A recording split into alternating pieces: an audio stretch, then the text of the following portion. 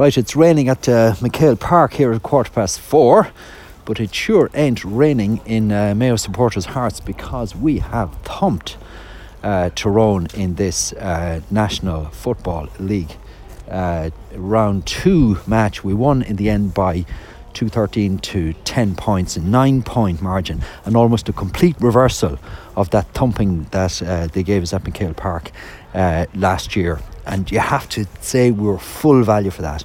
We absolutely ripped through them today. Now, it didn't look like that was going to happen right from start to finish. It took us a while to get going. They took the game to us for the first 20 minutes or so.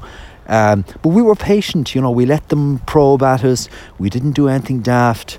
They only got, I think they were only ever a point ahead at any stage. And then we gradually reeled them back in and we got a few quick scores. Suddenly we were 6-3 ahead.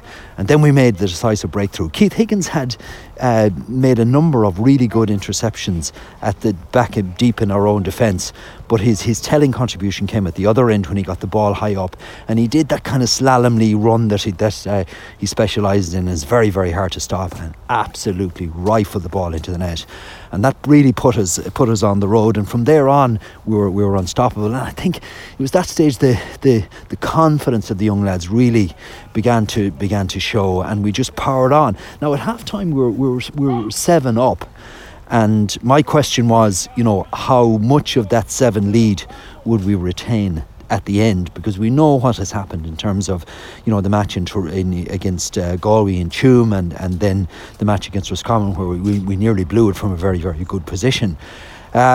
But we we got the early scores in the second half, and the rain had started to come down quite heavily at that stage. It was an okay day in the first half. The ball was dry enough, and it was conditions for expansive enough kind of football, even though there was a bit of the remnants of snow on the ground. But it rained heavily around half time, and it's still raining heavily now, and it rained right through the second half, so it became slippy. The ball handling was more difficult, and that would obviously benefit a team who's ahead rather than a team chasing the game. And we then bolted the door effectively by getting the first few scores of the second half, and we just began to pull away.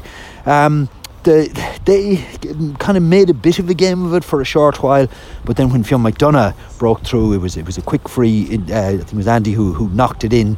Quake McDonagh just went on a blazing run and smashed the ball into the net, and that was it. Then the game was up. McDonagh was superb today, 1-3 on his debut, and you can't really ask for more than that. Kieran Tracy as well, 2 points and a fine display. And what I loved about him was that he got into trouble in first few balls. He got bottled up and turned over, but it didn't faze him at all. He just kept going again for the next ball, and he got two great scores. Michael Plunkett, who was a late starter for Owen O'Donoghue, had a really good match. He played centre back. Stephen Cohen played as full back, cornerback, and he did really well.